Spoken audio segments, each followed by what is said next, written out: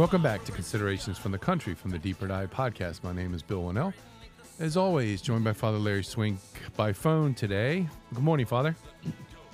Hey, good morning, everyone. Sorry we got these difficulties today, but we're just going to make the best with Our Lady's help, huh? Today is the solemnity of the Assumption of the Blessed Virgin Mary, of course, and Father will reflect on today's Gospel from St. Luke. Mary set out and traveled to the hill country in haste to a town of Judah, where she entered the house of Zechariah and greeted Elizabeth. When Elizabeth heard Mary's greeting, the infant leaped in her womb, and Elizabeth, filled with the Holy Spirit, cried out in a loud voice and said, "Blessed are you among women, and blessed is the fruit of your womb. And how does this happen to me, that the mother of my Lord should come to me? For at the moment the sound of your greeting reached my ears, the infant in my womb leaped for joy. Blessed are you who believe that what was spoken to you by the Lord will be fulfilled." And Mary said, "My soul proclaims the greatness of the Lord. My spirit rejoices in God my Savior, for he has looked with favor on his lowly servant. From this day all generations will call me blessed. The Almighty has done great things for me, and holy is his name. He has mercy on those who fear him in every generation. He has shown the strength of his arm and has scattered the proud in their conceit. He has cast down the mighty from their thrones and has lifted up the lowly. He has filled the hungry with good things, and the rich he has sent away empty. He has come to the help of his servant Israel, for he has remembered his promise of mercy, the promise he made to our fathers, to Abraham and his children forever." Mary remained with her about 3 months and then returned to her home. Father. Okay, happy feast day, everyone. Today I want to talk about three things. The teaching of the Assumption, Ark of the Covenant, and the aid Our Lady will give us. First, the Assumption. What we celebrate today is that the fact that our Lord Jesus Christ assumed his mother, body and soul, into heaven. And so, we know that just like Mary was without sin, our Lord Jesus would not let her body be corrupted by any sort of corruption of rigor mortis, which makes complete sense. We're not sure if Mary died or if she fell into a deep sleep. That's an open theological question.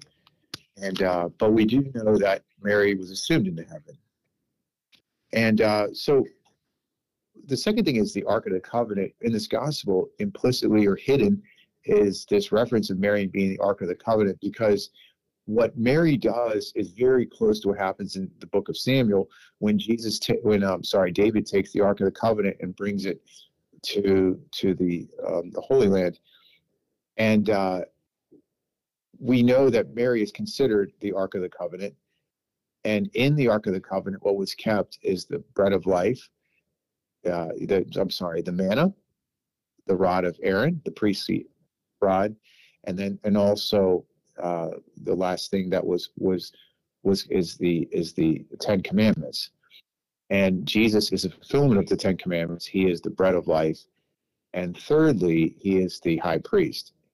And Mary, as she's traveling to Elizabeth, would carry that in her womb to see her cousin.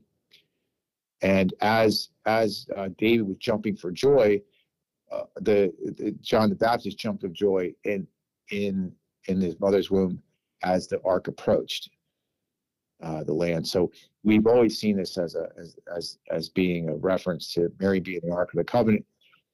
And in Revelation chapter 12, when Jesus sees the ark, when John sees the ark, it's a woman, and we know that woman is Mary.